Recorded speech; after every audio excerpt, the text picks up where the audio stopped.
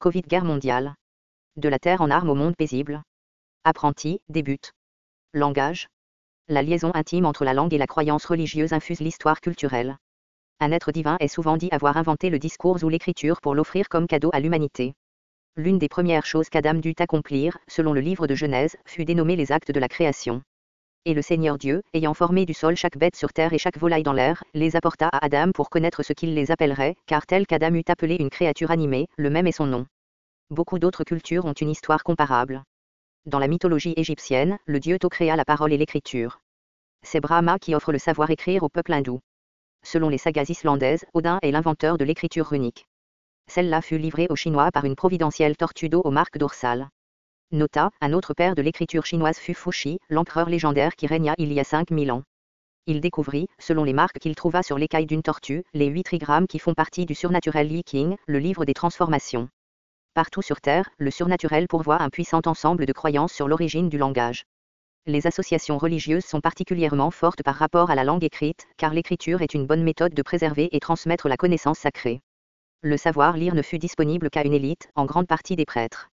Les échos de ce rapport résonnent encore dans le vocabulaire anglais, grâce au lien entre l'écriture sainte et celle manuscrite, voire que cette écriture fut d'origine sacrée. Il existe aussi des autorisations formelles d'action humaine exprimées en formule, car il est écrit.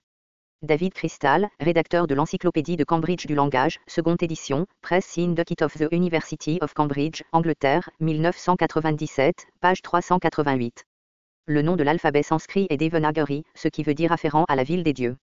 Le hiéroglyphique dont se servirent les anciens Égyptiens pour leurs documents officiels taillés sur pierre, signifiait inscription de pierre sacrée. D'ailleurs, les Égyptiens ont eu leurs écritures hiératiques et démotiques, le plus souvent rédigées sur papyrus. Selon eux, l'écriture fut inventée par Tas, dieu de la sagesse, et appelée Ndwntr en égyptien, la parole des dieux. Les Assyriens eurent une légende selon laquelle les caractères cunéiformes furent présentés à l'homme par le dieu Nebo qui tint la destinée humaine sous son emprise. Le cunéiforme s'inscrit en pressant un coin dans de l'argile humide, le nom signifie en forme de coin, ainsi que le pratiquèrent les Sumériens, les Assyriens, les Babyloniens, les Perses et d'autres peuples à travers la région mésopotamienne d'environ 4000 AEC jusqu'au temps du Christ. Les Mayas ont attribué l'écriture à leur dieu principal, Itsana, dieu de la sagesse. L'écriture ensevelie dans la préhistoire japonaise fut désignée Kami-no-Moji, caractère divin.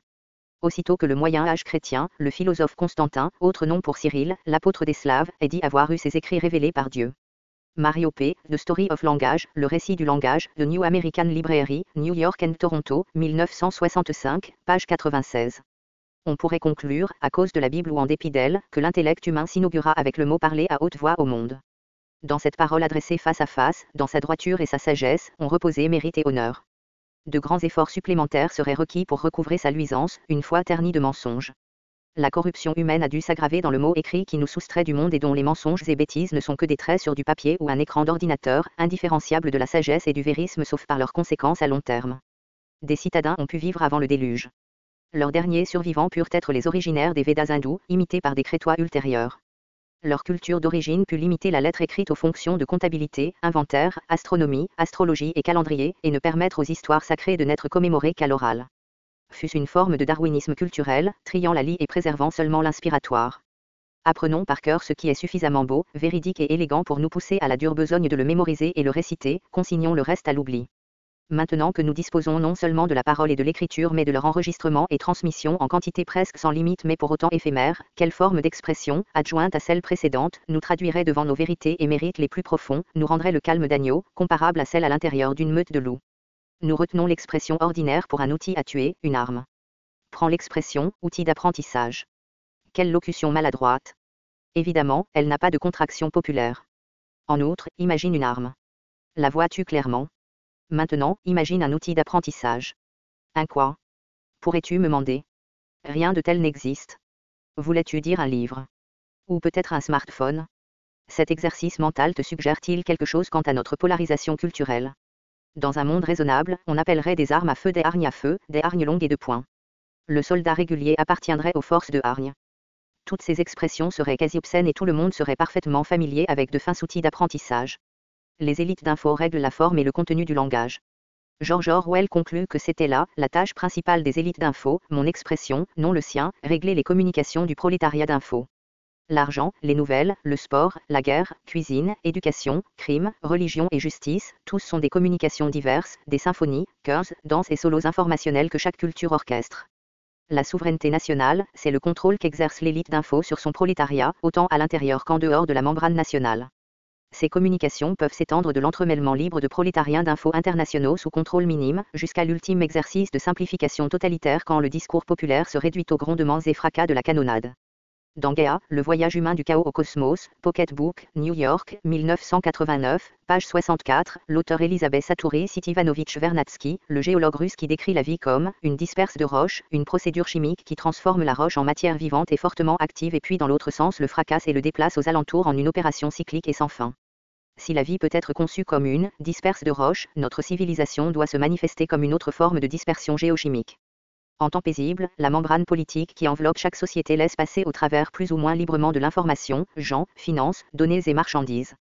En temps de guerre, cette membrane s'enflamme de feu, de souffle, d'éclats et de décharges de statique à la radio, sinon d'équivalents contemporains aussi létaux que possible. Aucun signal hormis la propagande rageuse ne peut la pénétrer. Fais-toi attraper en guerre collaborant à travers cette membrane et sois sans châtier. Tout cosmopolitisme est étouffé. Les apprentis dissoudront ces membranes une fois pour toutes en fournissant aux peuples divers un gouvernement commun, une langue partagée et une culture globale qui se prend de grandes peines pour accueillir l'intégralité de leur diversité. On a développé l'espéranto, l'ido, le volapük et une succession de rapiessages verbaux qui n'ont servi qu'à offrir un avantage miteux au groupe linguistique dominant. La glossa est un langage récemment conçu dont je n'ai constaté très peu au-delà du nom. À l'exception de ceux passionnés, personne dans l'avenir n'aura besoin d'étudier une seule langue parmi la demi-douzaine qu'une poignée de voyageurs sachent parler, le chinois, l'espagnol, l'arabe, l'anglais, peu importe. Au lieu, chacun apprendra la même langue supplémentaire à celle maternelle. Au mieux, sa structure linguistique doit être neutre. Ceux en étant familiers ne doivent gagner aucun avantage immérité en l'employant. Sa grammaire incorporera le meilleur ensemble de règles de toutes celles connues. Chaque groupe linguistique offre une solution idiosyncrasique à certains problèmes grammaticaux, élégante dans certains cas mais compliquée dans d'autres. Cet embarras comporte un amalgame d'accents et de grammaire avec beaucoup d'exceptions et d'irrégularités à apprendre par cœur. La prononciation et l'épellation torturée de l'anglais, l'épellation et les distinctions arbitraires de genre dans la langue française et d'autres, et les variantes sans fin d'intonation et de caractères écrits du chinois, ces embûches à l'étude du langage offrent de bons exemples. De telles idiosyncrasies linguistiques servent comme barrières défensives, des shibboleths, des placentas linguistiques qui enveloppent le prolétariat embryonnaire pour l'abriter de contaminations exotiques. Si l'on parle avec un accent sinon écrit avec trop d'erreurs et de simplismes répétitifs ou inappropriés, on se trahit aux locaux comme un étranger et ennemi potentiel. Le dogme scolaire force chacun à apprendre la langue étrangère du dernier cri. Celle anglaise est la plus récente, bientôt suivie par le chinois. Des apprentis malheureux sont punis pour ne pas avoir dompté la langue maître, même après que leur fenêtre d'adaptation linguistique se soit fermée.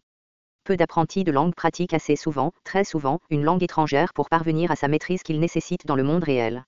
Au lieu oublient-ils leurs leçons après avoir pris trop d'âge pour en bénéficier. L'on dissipe ainsi une quantité prodigieuse d'heures d'études, ce gaspillage l'un des buts fondamentaux de l'éducation d'armes. Nous esquiverions ce problème en enseignant des habiletés linguistiques à tout le monde durant leur jeunesse réceptive. Bientôt, les précoliers apprendront une langue internationale de signes manuels qui s'étendra aux antipodes du monde. Les apprentis la pratiqueront au quotidien dans leur communauté, soit en classe soit en dehors. Les voyageurs étrangers trouveront des signaleurs aguerris à chaque étape de leur trajet.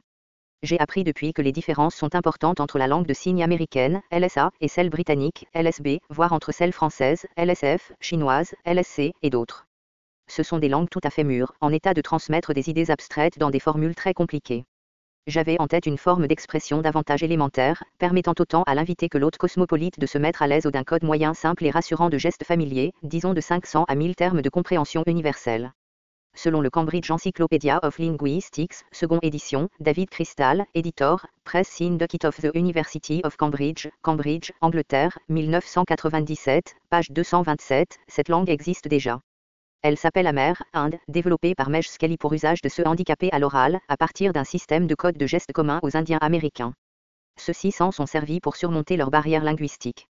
Leurs jeunes apprentis les plus doués, partant en randonnée de majorité comme ceux les meilleurs l'ont toujours entrepris, durent traverser quelques-unes parmi 500 nations de dialectes indépendantes, 2000, compte tenu des Amériques du Centre et du Sud.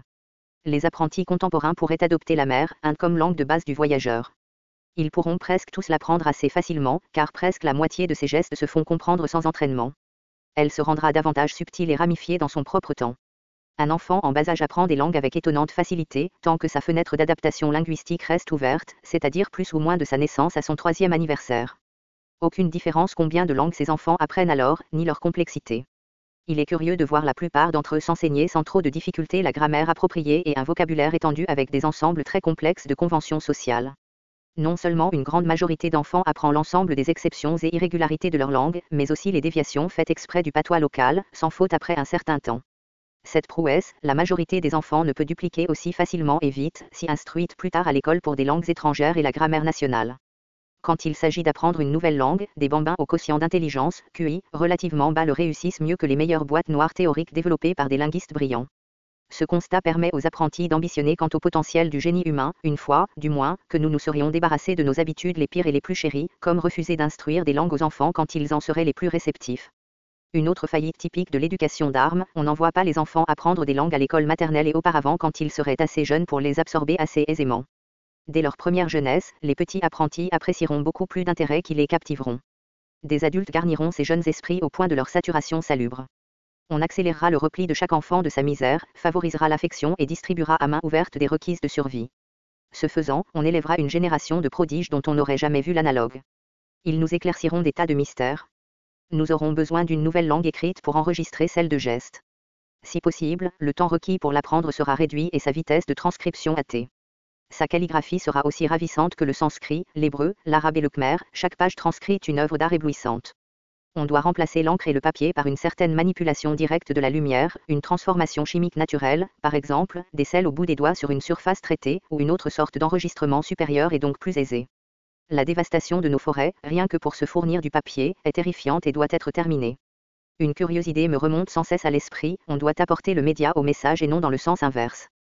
Quoi que cela puisse signifier, nous reprendrons en main ce qui aurait pu être l'écriture préhistorique. Je postule que des grandes feuilles tropicales, sélectionnées d'arbres plantés au bord du sentier, furent tracées à l'ongle sinon à l'épine acérée cueillie elle aussi de l'arbre. Une sève noire aurait-elle servi comme encre? Prends un moment pour envisager ces villes antiques distribuées le long de fleuves depuis longtemps disparus sous les flots, leurs avenues magnifiques, statues divines et historiques, marchés prodigues, fontaines d'eau douce sans limite, parcs splendides, pêches débordantes de poissons monstres, promenades aussi accueillantes que les meilleures des nôtres. Autant raffiner la culture écrite, autant éphémère son média écrit. Constate nos pixels fériques. Très peu de littérature antique ne reste disponible car des documents vraiment anciens durent être rédigés sur des feuilles délicates. Tous, à part les tablettes d'argile de quelques empires aux mains sanglantes dont nos cultures militaires s'obsèdent. Quand des hordes d'ennemis incinérèrent au ras des capitales impériales et leurs bibliothèques minuscules sans examen, ces simples tablettes en argile séchée cuisirent en céramique. Imagine ces arbres aux feuilles en oreilles d'éléphants de croissance prodigieuse le long de boulevards. Sélectionne une feuille et récite des sigles avec ton ongle ou une épine, peut-être. L'écorce de l'arbre s'épilerait-elle comme une pâte feuilletée? Sa sève servirait-elle comme encre? De telles pages favorisées auraient été séchées, pressées et archivées en rames de texte lisibles. Après des siècles, ces documents se transformèrent en terre tarie et illisible, leur scribe disparut et sa sagesse exotique devint préhistorique. Ces feuilles auraient-ils pu être attachées à des plantes lucides en état de produire des copies, voire transmettre un message aux plantes distantes? Trace-moi la limite de la potentielle biotechnologique une fois qu'on comprendra entièrement la croissance d'espèces vivantes. Les religions organisées étaient des sociétés commerciales en prototype, entreprenant la vente ambulante de leurs dogmes tout en proscrivant celui d'autres. De nos jours, les corporations internationales tentent d'éliminer la diversité culturelle pour lancer sur divers marchés leurs produits de valeur modique par rapport à cette diversité. Dans l'avenir, la demande du consommateur dictera la production d'objets œuvrés sur commande et façonnés de haute qualité, et la grâce de religions bénignes réfléchira la piété des masses. La culture humaine se rendra si diverse et variée que tous les apprentis seront encouragés de poursuivre leur passion. Pendant cet âge d'or d'apprentis, chaque groupe linguistique partagera ses profondeurs de sagesse et de mystère. Une armée de traducteurs experts sera à l'appel sur leur réseau, d'autres apprentis s'en serviront pour apprécier les subtilités d'autres cultures. Stoppera net le conformisme culturel que nos sociétés commerçantes fomentent. La célébration de la diversité culturelle deviendra la norme des apprentis, son sacrifice à la médiocrité ne délira plus le porte-monnaie des consommateurs. Adolf Hitler, Mein Kampf, volume 2, chapitre 10. Nota, si cela te trouble de trouver ici une citation de Hitler, je te demande pardon et te prie de consulter mon chapitre Mein Fahrt, citant Hitler hors de contexte. Il est certain que dans l'avenir, l'importance des États particuliers sera transposée dans la sphère des politiques culturelles. Le monarque qui accomplit le plus pour rendre la Bavière en centre important, il n'était pas un particulariste obstiné aux tendances anti-allemandes, mais ludwigien, consacré pour autant à l'idéal de la grandeur allemande qu'à celui de l'art. Sa première considération fut d'utiliser des pouvoirs d'État pour développer la position culturelle de la Bavière et non sa puissance politique. Peter Hall, Les villes dans la civilisation, Pension Book, New York, 1998, pages 7 à 8. En effet, dans cette affaire de transformation continuelle, les nations les plus avancées intégreront bientôt, sont certainement en train d'intégrer, l'état bienheureux qu'imagina John Maynard Keynes en 1930, cette condition où nous n'aurons plus à nous soucier des problèmes de base de survie économique qui ont empoisonné la race humaine depuis son origine, mais serons enfin en mesure d'effectuer rien que l'agréable et le plaisant. Keynes écrit de façon inoubliable, or, pour la première fois depuis sa création, l'homme fera face à son problème tangible et incontournable, comment profiter de l'absence des pressions économiques, comment occuper les loisirs que la science et l'intérêt composé lui ont acquis, afin de vivre sagement, plaisamment et bien. Pourtant, avertit Keynes, aucun de nous ne peut contempler avec équanimité cet âge d'or inédit et permanent. Car, précise-t-il, on a trop longtemps été formé pour le labeur et non l'appréciation. S'occuper sans emploi, ce serait un énorme problème pour l'individu ordinaire démuni de talents particuliers, si la preuve s'impose, on n'a qu'à constater la performance mélancolique de la minorité riche partout au monde. Nous aurons besoin, comme tant peu n'en ont pu, de ne plus avoir le moindre souci du lendemain. Nous réévaluerons les fins par-dessus les moyens et favoriserons le bon sur l'utile. Nous honorerons ceux qui nous enseignent comment cueillir l'heure et le jour de façon vertueuse, ces personnes délicieuses qui prennent plaisir direct dans les choses, ces lits des champs qui n'uvrent pas, ni ne filent-ils la laine.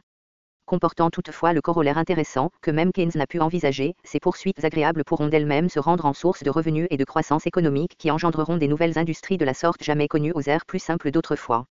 Des nations et des villes riches et cultivées pourront vendre au restant du monde leurs vertus, beauté, philosophie, art et drame. D'une économie fabricante on passera à celle informationnelle puis à celle culturelle. Pendant les décennies 1980 et 90, des villes en Europe, Montpellier, Nîmes, Grenoble, Rennes, Hambourg, Cologne, Glasgow, Birmingham, Barcelone et Bologne, se sont de plus en plus préoccupées de la notion qu'une industrie culturelle, cette expression n'étant plus prise pour insolite ou insultante, puisse fournir une base de régénération économique qui comblera les lacunes laissées par la disparition d'usines et d'entrepôts, et créera une nouvelle image urbaine encore plus attrayante aux salariés et capitaux mobiles. Sauf qu'il n'existera plus de villes, avancées, ni par extension, retardataires. La Terre se transformera. Ces jours-ci, nous habitons la planète Mogadiscio lors d'une mauvaise journée, là où toutes les villes sont des recoins sinistres, exception faite de minuscules ghettos de privilèges. Elle se transformera bientôt en planète, nomme ta ville favorite. Celles les moins appétissantes seront reconstruites par la diligence des apprentis sinon transplantées au site meilleur, ceux les pires seront convertis en terrains de parc bien boisés. Chaque quartier brillera de sa propre manière, comme actuellement au voisinage les plus attrayants de ta ville favorite. Commentaire Marc Mulligan @camquest.net